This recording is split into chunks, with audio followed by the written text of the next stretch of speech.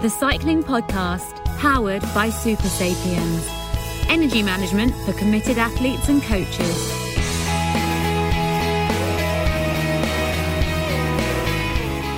Hello, my name's Richard Moore and I'm with Bono. Would that be Matteo Bono, the former Lamprey professional? That's not who came to mind. No, Bono was the only other person I could think of who wears sunglasses indoors, as you're doing, Daniel. Because it is actually Daniel Friebe. There should be a link, because I am half Irish, but still haven't got my bloody passport. Anyway, that's another... Irish Passport Office, if you're listening. Mine's still missing as well. 2 years, anyway. 2 years it's taken. Oh, dear. Well, Daniel, we convene for the first of 2 times this week. We're going to join up with Lionel on Thursday afternoon after the presentation of the route for the Tour de France for next year and the Tour de France Femme, the first Tour de France Femme as well, being presented in Paris on Thursday. I'll not be there, unfortunately, for reasons I'll explain a bit later on, but we're convening on Monday today to discuss the Il Lombardia, as Tour of Lombardy is now known, and a few other little news bits and pieces. Lionel's taking a well-earned break after putting in a great shift on the women's tour last week. We produced nightly episodes from the women's tour. He was with Rose Manley and Lizzie Banks, and they did a great job. I followed the race entirely through the podcast, and it was very, very entertaining, and we've had some great feedback on it, so thanks very much everybody who enjoyed that and who's been in touch. How are you, Daniel? You look like you're back in Germany. Yes, I am, Rich. I've got a bit of a cold, so apologies in advance to the listeners if I sound a little bit huskier and more sultry than usual. I'm sure there'll be lots of emails about that. But is your season pretty much finished now after the World Championships? Is that it for you? Yes, it is, Rich. Very much so. No more travelling. I know you've got a trip planned. I'm very envious of that. You're going to see our friend of the podcast, Filippo Pozzato, who's put on this extravaganza. Chira and I have been calling, there's a gravel race among these races that are being organised by Filippo Pozzato. Of course, Filippo Pozzato used to be affectionately known as Il Pavone di Sandrigo, the Peacock of Sandrigo. And we've been calling his gravel race La Pavonata Bianca, the white peacock sort of shoot. But there's the Giro del Veneto Classic, all a little bit confusing. If I had one piece of advice to give to Filippo, it would be maybe with the names of 2 of these races, Giro del Mix Veneto them up a bit. And Veneto Classic might confuse a few people. There is a danger of a bit of congestion at the end of the season in Italy, isn't there? I mean, does the racing in Italy ever stop? There is a race happening as we're talking now. There were numerous races last week. This late autumn period in Italy, there's this flurry of very beautiful one-day races, and Pozzato with his 3 new races this week. I'm heading out there tomorrow, staying in Bassano del Grappa, a place that we stayed a couple of years ago at the Giro. Wonderful place. A bit of news on Bassano del Grappa, Rich, because an event that you're very fond of, I was reading earlier, the Tiramisu World Cup happened at the weekend, and the gentleman who won that was from Bassano del Grappa, which shouldn't be a surprise because it's the right part of the world for tiramisu. It's more or less the right part of the world for tiramisu, but yeah. Did it have a hint of grappa in it, that is tiramisu? Should I investigate in the true sort of spirit of the cycling podcast? Should I do some on-the-ground investigations this week? Well, you were not very enamoured with the Tiramisu World Cup, so... I was just hungry. And I didn't think tiramisu was an adequate lunch. There was also the Panettone World Cup at the weekend, but I won't cover that in this week's podcast. It's true story, though. But yeah, this Pozzato is extending the Italian season even longer, and I'm looking forward to going out there and experiencing these races and also riding his new Gran Fondo on Saturday as well. So I'm sure it's the Gran Fondo you're doing, not the pro race. Bore y'all with that. No, not at the moment, Daniel. Give that another year. I'll be there. Well, listen, let's crack on with some news, shall we? As I said, we'll be talking mainly about Il Lombardia, the final monument of the season in this episode. It was won by Tadej Pogacar, ahead of Fausto Masnada, and Adam Yates completed the podium. An attack from Pogacar on the Passo di Ganda really allowed him to take the initiative in the race, and there was a bit of a sort of stalemate behind that we'll talk about in this episode. But Pogačar, in winning Tour de France and Lombardia, and indeed Liège-Bastogne-Liège earlier in the year, joins a very select club. Another big race at the weekend, a race that has kind of come in and out of fashion, Paris Tour. It was a Sprinters Classic. It's not a Sprinters Classic anymore, but it was won by a sprinter. So there you go. Arnaud Démare, a fantastically entertaining race. It has changed in its character quite a lot in the last few years. It does use these dirt roads now between Paris and Tours. Starts nowhere near Paris. Well, this is another fashion. But yeah, it's become a very, very entertaining and interesting race. And we'll speak a bit about it as well, because it was a great win by Démare after a disappointing season for him. And we occasionally see signs or indications that Démare is and can be far more than just a sprinter, and he kind of proved it at the weekend. It has been a slightly disappointing season, or certainly he's been spun as much, but I was checking earlier, I think he's won 9 races nonetheless. Not too bad. And if you look at his sort of ranking points or his overall results across the year, I would argue that he's possibly regressed to the norm for Arnaud Démare. It's kind of been a pretty standard season in Arnaud Démare's career, and last year was the standout, really. Expectations raised by the Giro last year, perhaps. But yeah, I mean, the thing about Démare is he never really gives up. I saw him at the World Championships. We saw him at the Vuelta, some at the World Championships, and saw him at Paris-Roubaix as well. And he never gives up. He always finishes all these races, and he's got his reward in the end. I'm curious, Rich. I know we're going to talk mainly about Lombardy. I don't think we're going to dwell too much on Paris Tour, but I'm curious to see now in the winter whether Arnaud Démare he alters anything in his training, his preparation, his focus, because last year he talked a very good game about having doubled down on his sprint training and that he'd made up his mind. He was now a pure sprinter, and that's what he was going to be going forward. But yesterday suggested that if he doubled down on other aspects of his riding, that he could be more of a sprinter, and he could perhaps have that future as a classic specialist. Well, who knows? In other races, Roglification at Milano-Torino ahead of Primož Roglic, that is one there, ahead of Adam Yates. It was a very kind of trademark Primož Roglic victory to coincide with the new entry in the Urban Dictionary of the term Roglification as coined by yourself, Daniel. So I was not responsible. Great honour for you at the end of the season as well. I was not responsible for the entry in the dictionary, though. No, absolutely not. Matt Walls won at Grand Piemonte, the Sprinters Classic in Italy. Danny Van Poppel won Chimay Banch. Sarah Van de Vel won the first women's edition of that race as well. Alessandro De Marchi had a terrible crash at the Giro, remember, after wearing the pink jersey. He's come back well, and he won at Tre Valli Varesine, ahead of Davide Formolo in a 2-up sprint, a slow motion sprint as it was described by somebody on Twitter, to which De Marchi replied, "Slow but fast enough to win, my friend," which I thought was a great riposte. Arlena Sierra won the first women's edition of that race. Marion Rousse has been appointed the first director of the Tour de France Femmes. The route, as I said, will be announced on Thursday. Lots of expectations around that. She's been more famous in recent years as a consultant on France Télévisions, a very respected consultant. I wonder if it will have any impact on her role there. I'm not sure, Rich. I asked myself the same question, actually. I would be very surprised. Well, she won't be. She won't be working on French TV that week now. I suspect she'll probably still be in the commentary box at the Tour de France, but it'll be a busy month for her, sure.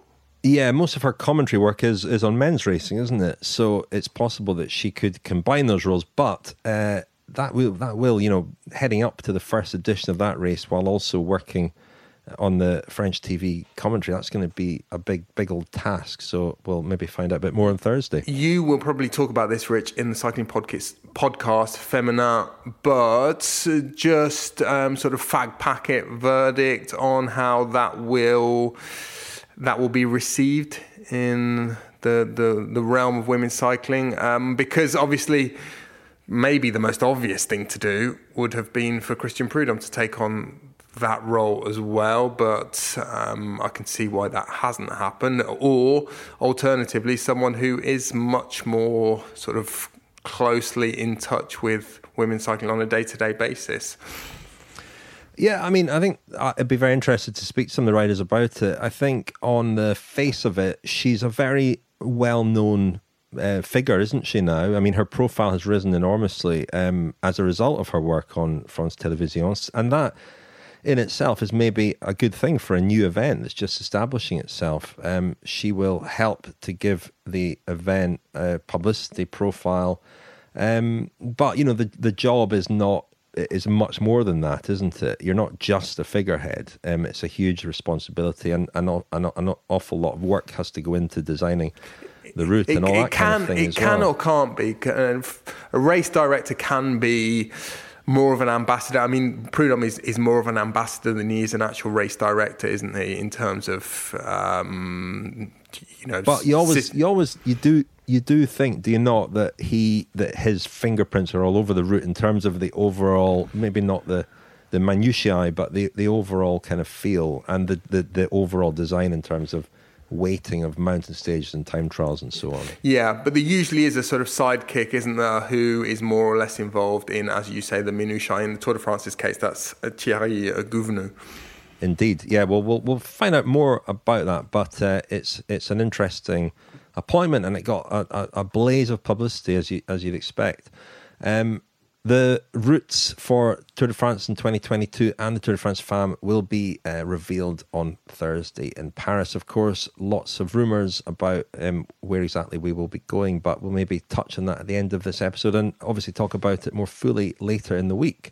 The French team Delco, we admired their La Vie Claire outfits at Paris-Roubaix, but sadly they are no more as of today, Monday. They have closed with immediate effect. Financial difficulties are at the root of that. They lost sponsors, didn't they? Nippo and Provence were both sponsors of that team, are now with EF Education Nippo. So that team, unfortunately, has gone after around 10 years under different names in the peloton. Cycling News is reporting that UAE Team Emirates might take over the Ali BTC Ljubljana women's team. That's a World Tour team that this year starred Malin Ruser, though she's leaving for SD Worx next year.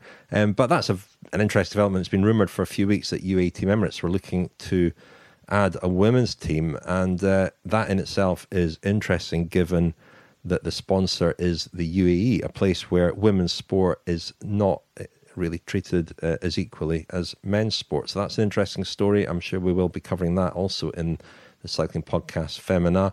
It was reported in the Italian media that Filippo Ganna did a 30-minute test. Well, in fact, Ganna himself said this in an interview, didn't he? That did a 30-minute test for the hour record after the Giro, which put him on course for 57 kilometres. Now, if you remember back to the Giro, Victor Campenaerts told us that he had spoken to Ganna about the hour record and that Ganna had already at that point done a test. So I don't know if there's a bit of confusion there and it's the same test. But the problem that Campenaerts thought Ganna would have was his sheer bulk, his size, which can pose particular problems over the course of an hour riding around quite a tight track.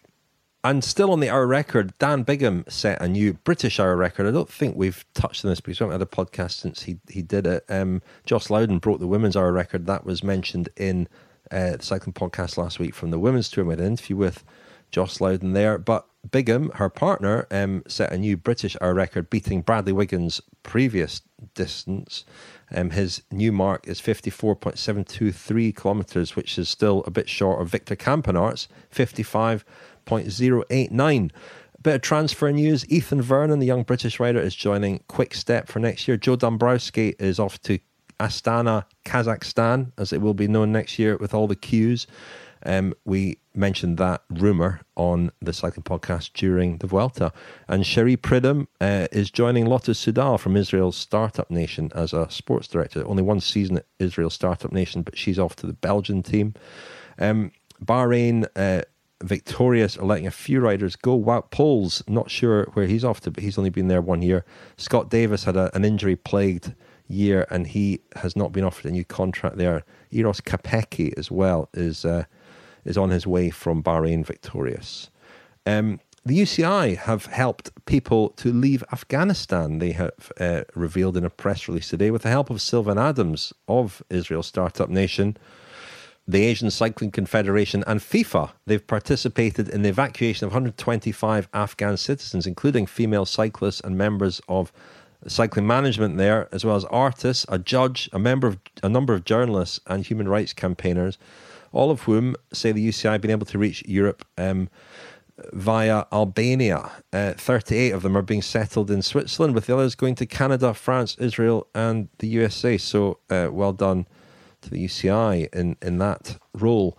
Finally, the big news today. Nairo Quintana appeared on Colombian television as a masked chameleon. I do urge you to dig out clips of this. Was it a chameleon? He was or an iguana? A chameleon, a lizard, some kind of lizard, but I thought it was a chameleon. He was a contestant a chameleon. Oh, brilliant. He wasn't singing that. What was he singing? He was singing, it was some awful Rhythm remix of Rhythm of the Night. Night. Yeah. It was a Colombian version of The Masked Singer, which is not a program with which I'm familiar, but a television show in which celebrities come on in these disguises and the other celebrities have to guess who they are based on their singing. And I don't think anybody guessed that it was Quintana. But that's not maybe so much of a surprise. No, very much now in the pantheon, isn't he, of cyclists turned troubadours. Who else have we got? I think that clip's going to be resurfacing at fairly regular intervals. But I knew that Nairo Man had this in his locker. We've seen him do this kind of thing before, haven't we? Not dress up exactly as an iguana or a chameleon and strut across a stage live on Colombian TV. But it wasn't live, who knows, was it? Daniel? Who knows? I mean, occasionally you do see mascots and other elaborately costumed creatures at races. It might have been Quintana all along. We just don't know. He might have been the Bahrain mascot a few years ago, Falcon. The Cycling Podcast, powered by Super Sapiens. Energy management for committed athletes and coaches. And now you can wear the Super Sapiens Energy Band, the first and only wearable that can display real-time glucose data directly from Abbott's Libre-Sense Glucose Sport biosensor. The Super Sapiens Energy Band is available at supersapiens.com for €159. Thank you very much indeed to Super Sapiens, the title sponsor of the Cycling Podcast across all our shows. And we're very grateful to them for their support. And if you would like to know more about the continuous glucose monitoring devices that you can wear that allow you to track your energy levels and train more effectively, and feel more effectively, go to supersapiens.com. Now, Daniel, Il Lombardia is the main topic on our agenda today. And, well, win by Tadej Pogačar, which just puts the kind of golden stamp on his season after Liège-Bastogne-Liège and the Tour de France. I must say, this win caught me by surprise because I saw him at the World Championships and he looked tired and as if he was somebody, who was going to bring the curtain down on his season early and not extend it in the way that he has. But he's gone off to Italy. He's raced quite a lot and certainly seemed to be getting a bit better again. And in Lombardy, obviously riding very, very well. He attacked on the Passo di Ganda, the kind of crucial climb about 40 kilometres from the finish. Still a long way to go. The Koenig Quickstep had made a big effort going into the climb as if they were maybe setting up or going to set up Julian Alaphilippe. But Pogačar just kind of slipped off the front. It wasn't a big sort of TV attack. We'd just seen one of those by Vincenzo Nibali, and that did a bit of damage. Remco Evenepoel slipped off the back. Simon Yates as well was dropped at that point. But Pogačar kind of just stealthily appeared, and the next moment he was off the front. A few sketchy moments for him on the descent, and Fausto Masnada eventually bridged across, which was a curious tactic in a way because he'd already had a go, come back, then done a bit of work to try and bring it back for Alaphilippe, and then gone again himself. And we saw a stalemate in the chasing group behind. But what did you make of it? Well, Rich, you said you were slightly surprised by Pogačar winning. I think what we've learned, or what we should have already learned about Tadej Pogačar, is that among his vast panoply of other abilities, the capacity to peak for objectives is among them, is among his assets. You know, he spoke, I think, during the summer after the Tour de France, maybe about the Tour of Lombardy really being the last remaining objective of his year, maybe after the Olympics. And there were performances in the last few weeks that were slightly concerning, particularly the Giro dell'Emilia when he pulled out, didn't finish, but then the Trevalli Varesine, just a couple of days or 3 or 4 days before Lombardy, I think he would have won that race had UAE not had Formula up the road. I think Pogačar was the strongest guy in the race, and consequently, a part of me expected him to pull out this sort of performance in Lombardy, particularly in a race which was so hard with 4,500 metres of climbing, that it's not very tactical. It became tactical in the last 15 or 20 kilometres because of the way Masnada gave chase, and we'll talk about that in a minute. But the strongest rider was always likely to win. And, talking about Pogačar's repertoire of abilities, probably the most underrated one, and I think an improving one as well, is how fast he is. And that just makes things so difficult for other teams, other riders.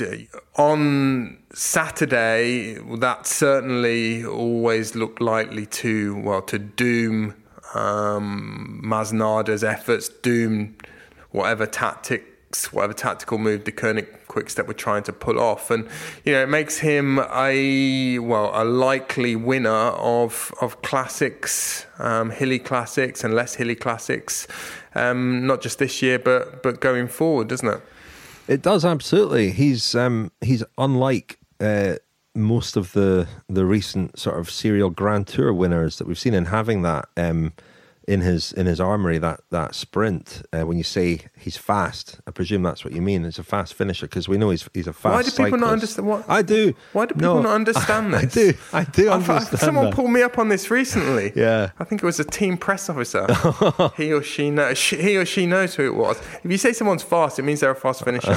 Going forward, whenever I say that. Okay, excellent. That's good. That's good to know. Good to clear that up. I mean, he won Liège-Bastogne-Liège in a group sprint, didn't he? And he might have won. He almost won it last year as well. He almost won the silver medal in the Olympic road race. Beat Wout van Aert. I mean, he came very close there. Yeah, it's true. He was definitely the favourite in that group, and in that group, I say, of he and Masnada. Masnada, the local boy, there seemed to be unusually some confusion around the tactics and strategy of the Koenig Quick-Step, because Masnada was in discussions with Davide Bramati, the sports director at the Koenig Quick-Step, who was in the car, and at one point seemed to be ordered to sit on Pogačar, and then I think he sat on for most of the sort of 10 kilometres or so into the bottom of the final climb in Bergamo, didn't he? I think the only time when he did take a pull was when they got down to the bottom of the descent of the Passo di Ganda, and there was possibly just a minute there when he wasn't in radio communication with the team car and he didn't really know what to do, and he did take a couple of pulls, but otherwise he sat on, didn't he? Yeah, I mean, he was obviously the wrong guy to have there, wasn't he, with Pogačar? And it was a bit, but I think it was one of those situations where there were so many big hitters in that group behind, and they were all kind of cagely watching each other. None of them had teammates apart from Alaphilippe, and so really it was the teammate of the big hitter who was allowed to go up the road, and that.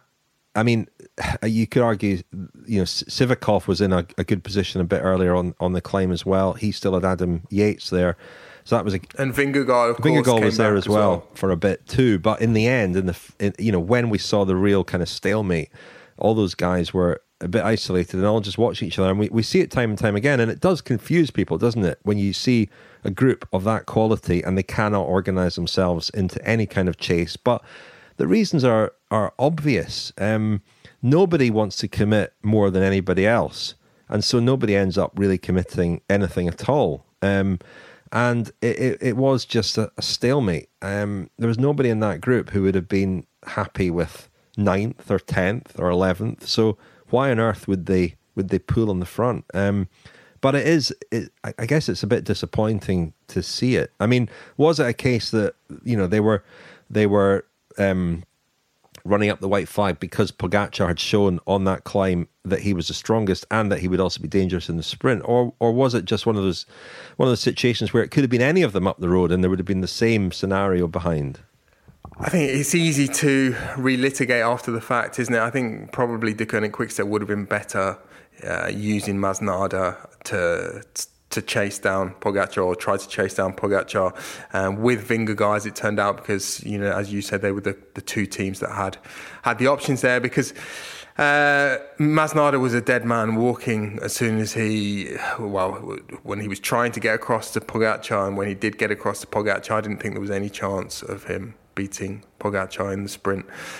Just a word, Rich, you as someone with elite cycling experience, still ride at a very high level. The descent of it was the descent of the Passo di Ganda, but it's actually more well known sort of locally as the Selvino on the way up, and it's this was quite an easy climb, nice climb to do going up, but a lot of hairpins. And Masnada took a significant amount of time back on Pogačar there, which you might say is not surprising because he obviously knows it. But he had quite a curious descending technique, which I mean, you can tell me whether I'm right or wrong. I think that's got more to do with, it is to do with the way that the hairpins go on the Selvino. They're quite flat, the hairpins.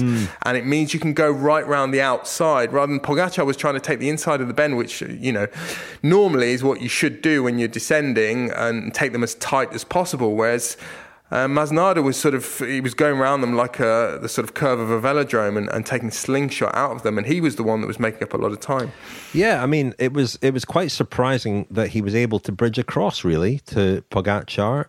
But I think the problem Pogačar had on the descent, he had these two in particular sketchy moments, and those do, I think, cost you quite a bit of time. The second one in particular, where his wheel locked up, and I think he lost a bit of speed there, whereas Masnada had a fairly clear run. So I'm not sure if he was going faster or whether he just gained on him through those wobbles that Pogačar had. But I don't know. I mean, local knowledge maybe was a factor there.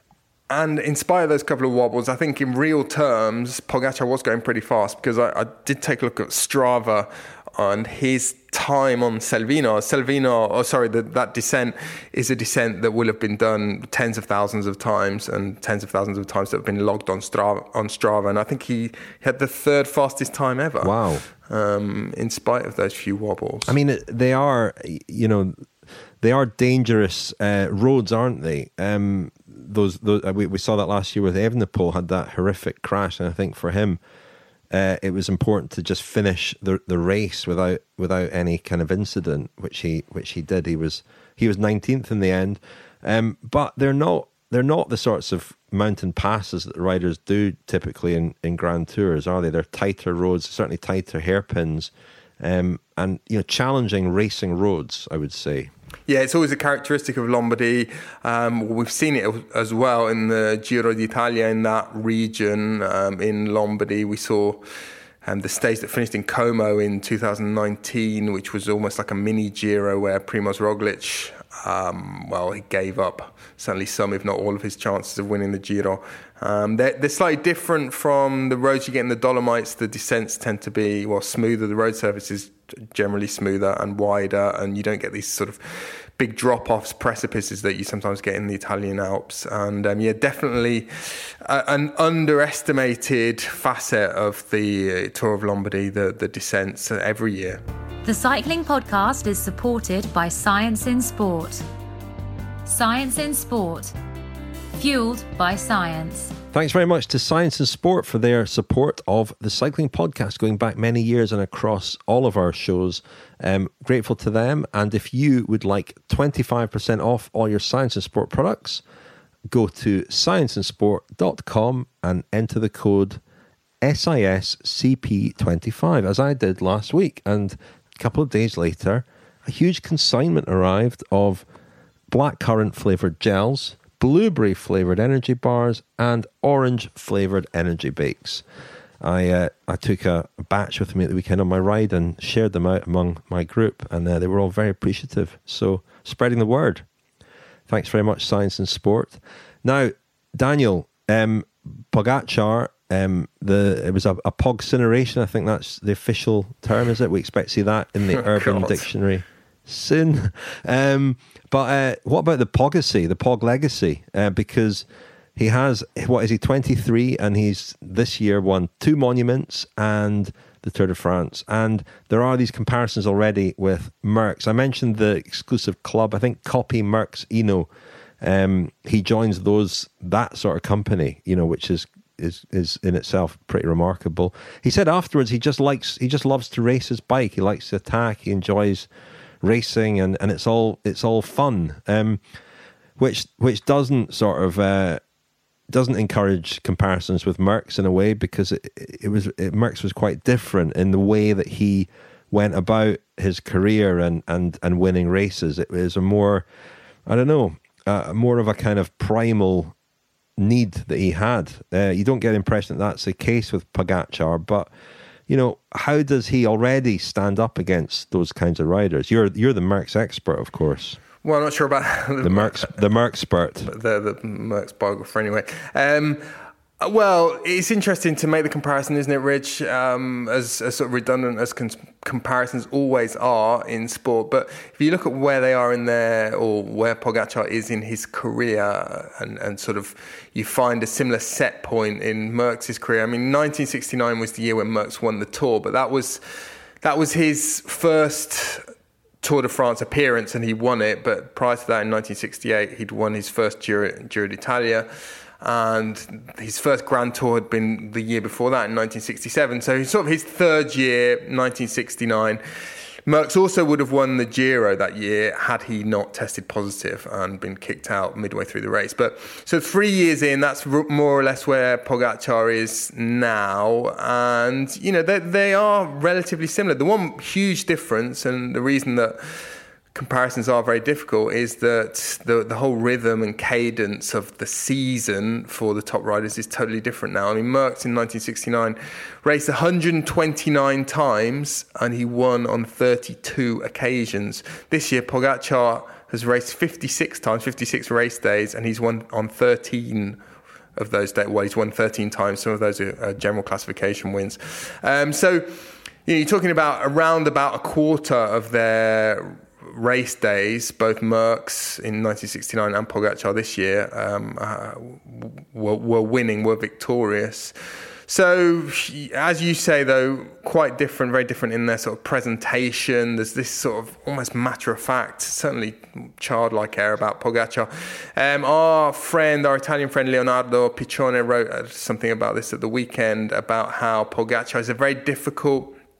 He poses sort of narrative challenges because there is no sort of edge or no angst or no notable sort of adversity that he's yet had to overcome in his career, and that makes him sort of difficult to pigeonhole, characterize. This is what Leonardo wrote, just a couple of sentences. In these very first scintillas of his career, Pogačar has appeared immune to weakness. Not once has he succumbed to anger, discomfort, exhaustion, vertigo, or any strong emotion. We've never seen him in tears. Snow white in skin and jersey colour, he's suspended in a kind of celestial sphere of perfection, as though a dimension away from all of his rivals.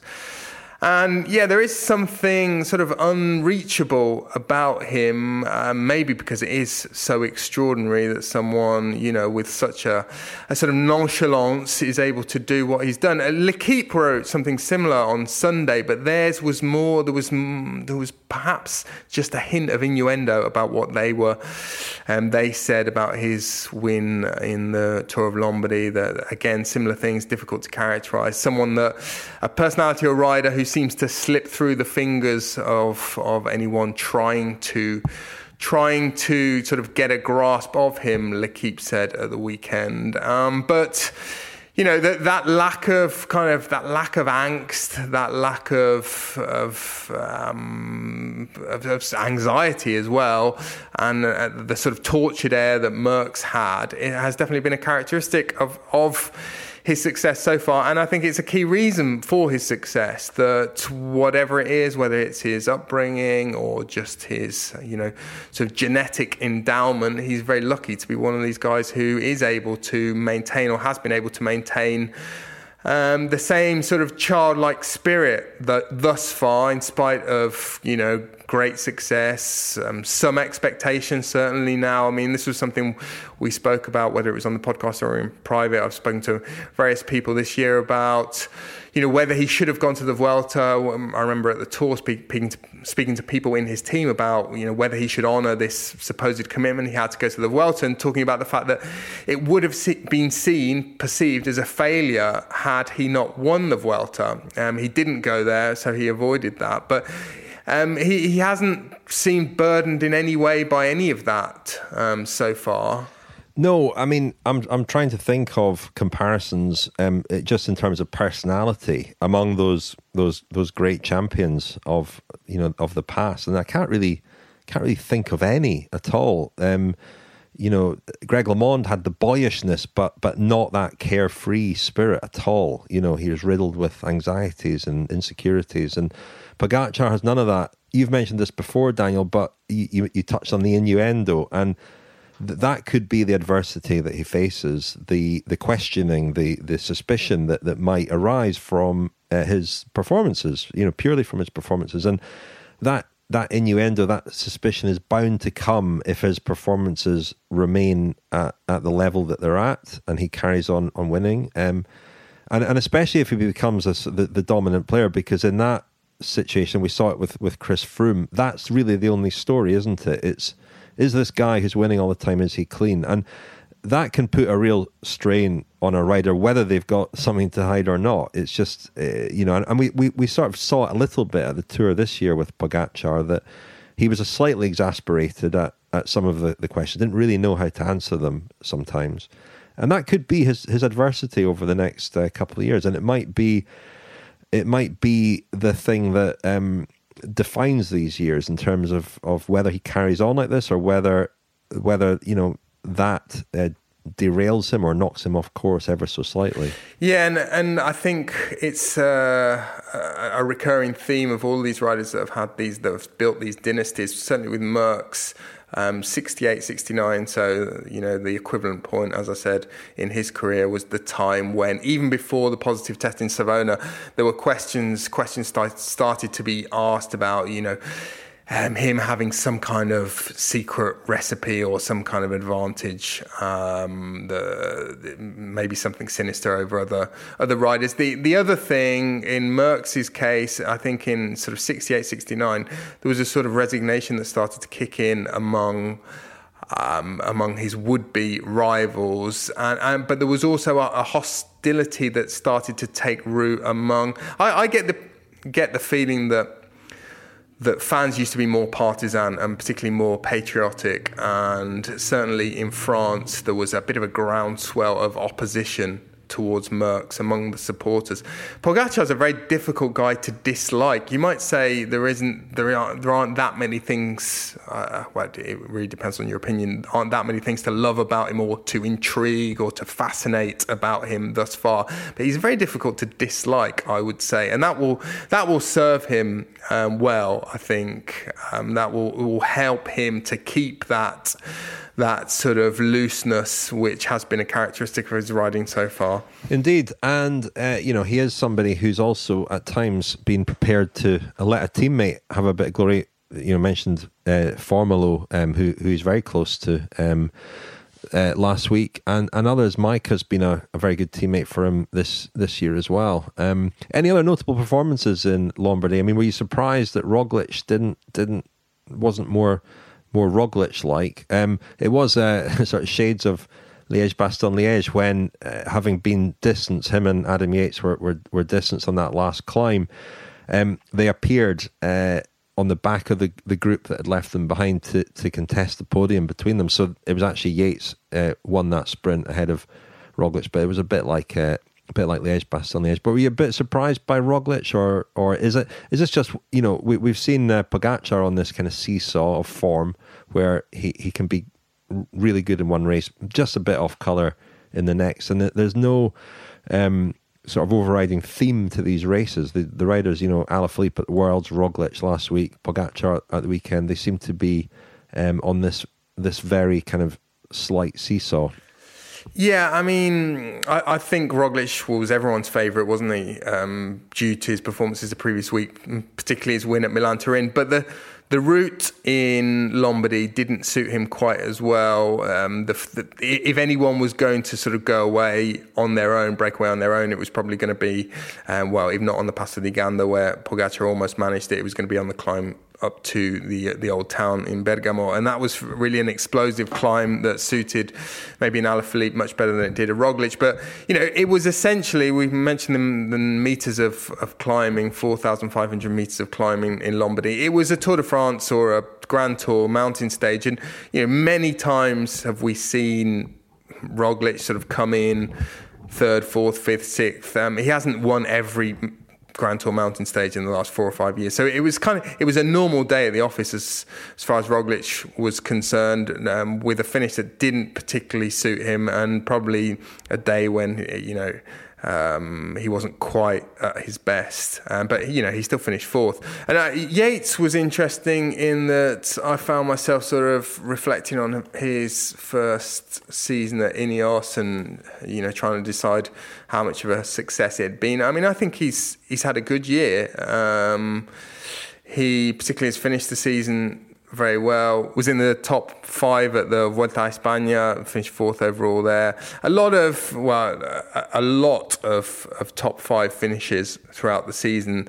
Won Volta a Catalunya, which was obviously a big highlight, second at UAE Tour. So actually, probably a better season than people realise. And, the only question mark with Yates, I suppose, is going forward, is he going to be a leader for Ineos, the sole leader in a Grand Tour, given that they've got Carapaz and Bernal? What exactly is his status? What are his intentions going forward, particularly as far as Grand Tours are concerned? But yeah, really consistent and a really good year for him. Yeah, it's an interesting sort of off-season for Ineos, I think, to look at what they have and what they do with what they have next year. I'm sure we'll be talking about that over the winter. Before we go from this episode, Daniel, I did mention Paris Tour. We did talk about it a bit already, but a really entertaining race. They've really mixed it up the last couple of years, and it is ironic that what was a sprinters race and now isn't really a sprinters race was won by a rider who we think of as a sprinter, but he's shown on occasions. He won Milan San Remo. I remember a stage at Paris-Nice that he won up quite a hard climb. Arnaud Démare got away with Jasper Stuyven, another good sprinter, and they had to chase the two up front. Frank Bonnemore was there, Stan de Wolf as well, and it was a thrilling kind of pursuit race between them. And in the end, Stuyven and Démare just got across, and both of them were fully committed to that chase. They got across just in time. Démare started the sprint from the front, very cleverly boxed Stuyven in, or managed to manoeuvre it so that Stuyven was boxed in at the start of the sprint, and a terrific win by him after a very, very exciting race. And it is a race whose fortunes have faded a bit. Can it be sort of resurrected as a major one-day race, and particularly in this slot at the end of the season? Do you know what I thought watching it, Rich? It really misses De Koning Quick-Step, because yes, Patrick Lefevre had a bit of a strop, didn't he? That's 3 years ago when they changed the route and they started using these vineyard paths, and he said it was sort of Mickey Mouse and gimmicky, and that the team wasn't going to come anymore. Because he's never been to Paris-Roubaix, Patrick Lefevre, obviously. But it feels to me, not only are they sort of throwing away a huge opportunity to win quite a prestigious race, because they have got the best team in the world for this kind of course, but also they're denying us a big part of a fantastic spectacle, because that's a team that always makes the race, whatever the terrain. They're always aggressive, as we saw in Lombardy. And yeah, I think it's just a shame that they're not there, as is the case for a few World Tour teams who consistently don't now go to Paris Tour. Yeah, and that does diminish it a bit. It was great to see some, Jasper Philipsen was another one, a bunch sprinter, just doing something a bit different and racing in a different way, as we saw with Damar. It's nice to be reminded that those guys are more, that they can come out there pigeonhole and be more than just a guy who we see in the final 200 meters of a flat stage. It's a nice thing to be reminded of, and I've thoroughly enjoyed that race. The final sort of half hour of it were absolutely thrilling and up there with the best racing I've seen this year. But as you say, it is diminished by some notable absentees. Is it diminished as well, Rich, by the inherent risk of punctures? There were a lot of riders, including Connor Swift, who was in good form again for Arkea. He had a couple of punctures, I think, and there were Frederick Frison as well in the front group. He also punctured, and that ended his chances. Again, more about equipment these days, and what tubeless tyres and so forth can do. But it strikes me that either the risk of punctures is maybe too high, and they need to reduce the number of these vineyard sections to reduce the likelihood of punctures conditioning the race, or teams need to pay a little bit more attention to which tyres they're using, whether they're using tubeless or not, because the risk of puncture seems even higher here than it is at Paris-Roubaix. Well, I mean, the thing is, you would never have this discussion about Paris-Roubaix. I mean, Gianni Moscon would probably have won Paris-Roubaix had he not punctured and then crashed, and maybe crashed because he was on a bike where the tyres were perhaps pumped too hard. There's been a lot of talk about that. There's been a lot of talk. There was on the day, wasn't there, of Paris-Roubaix, and I saw an interesting interview with one of the Ineos mechanics on an Italian website, Bici Pro, where he said that it was likely that on his original bike, the tyre pressure had gone down over the course of the race, but the bike that was taken off the replacement bike, it had the same pressure as his first bike had in the morning, but by the time they took it off, it was the tyres were probably a little bit harder and maybe too hard. I mean, this is actually a fascinating topic. Lizzie Deignan, in her post-race press conference, said that she had ridden Paris-Roubaix and won Paris-Roubaix with a tyre pressure of 3.2 bar. 3.2 bar is what she said, which is very, very low indeed. And riders are practically punctured. It's practically punctured. They are riding lower pressures. This is something that Lizzie Banks and Tom Whalley are going to cover in next week's service course, actually, the whole issue of equipment, especially as it related to Paris-Roubaix, because there were some interesting equipment choices there. There was, Sonny Colbrelli punctured as well, but was able to carry on because of the tubeless tyres he was using, etc. It is quite an interesting topic, but that's an ever-present risk at Paris-Roubaix, just as much as it is, I think, at Paris Tour. And it's a bit rich for Patrick Lefevere to complain about the risk to equipment at Paris Tour, given some of the races and the terrain that they use in Belgium and in northern France for Paris-Roubaix. So. Yeah, anyway. Listen, Daniel, we're going to be convening again later in the week with Lionel, if he can bring himself to leave his new friends Lizzie and Rose behind and rejoin us on the Cycling Podcast to talk about the Tour de France next year. What are you hoping for from the Tour de France route? What's your number one wish? I think we know most of the route already, don't we? I think the sort of headline acts of the Tour de France, or the... Don't spoil Thursday's episode. Well, I think we're going to be going to Alpe d'Huez, aren't we? I think. Well, we always look at the rest days. We're definitely going to Copenhagen, and then La Planche des Belles Filles is very strongly rumoured. Cobbles are strongly rumoured as well. Based on what I've seen, Rich, I think it's going to be a very mountainous Tour de France, and I don't think there's anything to discourage Tadej Pogačar from going to the Tour. You know, occasionally, if the route seems to be heavily weighted in one direction, whether it's towards time trials or mountains, we get even defending champions of the Tour deciding that they're going to go elsewhere.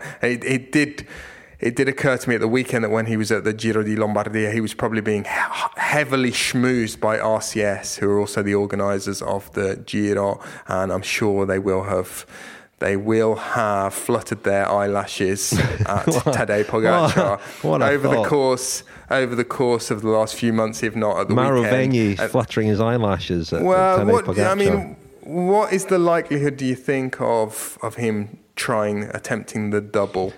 I think the chances of him doing something like that are quite high because of his team's Italian roots. You know, he rides a Colnago bike, and it's not a team that is beholden to the Tour de France, perhaps, in a way that other teams are. They don't have a conventional sponsor. You know, it is a vanity project in a way, and you could, you know, I'm sure the team's management, many of whom have strong Italian connections, could make the case for him, you know, especially given the trajectory he's now on of Merckx like gobbling up races. That might become the goal of his career, rather than be a serial Tour de France winner, which I don't really think fits with his personality to organise his season in the same way every year. To 1 year come and try and win the Giro. And why not win the Giro and the Tour? I mean, if anybody's capable of doing that, it's surely Pogačar. So I wouldn't be surprised at all to see him at the Giro in the next couple of years. He's also, his youth has something to do with this as well, because, you know, he has time on his side. You know, he could mix things up. He's not a 27-year-old who's just won his first Tour and now needs to maximise the next 4 years or 5 years. He could do something quite novel if he wanted to. World Championships next year, Rich, in Australia, and we don't expect them to be, well, the hilliest World Championships, not the road race anyway. And that's also been a sort of excuse, a pretext used by riders in the past not to attempt the double, hasn't it? That they have two goals in the season, and they are the World Championships and the Tour de France. I don't think that will necessarily be too much of a distraction for Pogačar next year. So it could be the year. I mean, we'll have to see how the Giro d'Italia route is shaping up. Another reason he may want to go there is the proximity of Slovenia to Hungary. The Giro, of course, starting in Hungary. How much that will influence his decision, I don't know. I doubt it will have a huge influence. I think he'll do a year on gravel as well, Daniel. You know, why not? You know. Anyway, let's leave it there, and we'll be back on Thursday evening with the Tour de France route for 2022 with Lionel. He can focus on the food and drink. You can tell us about the mountains, and I'll think of something.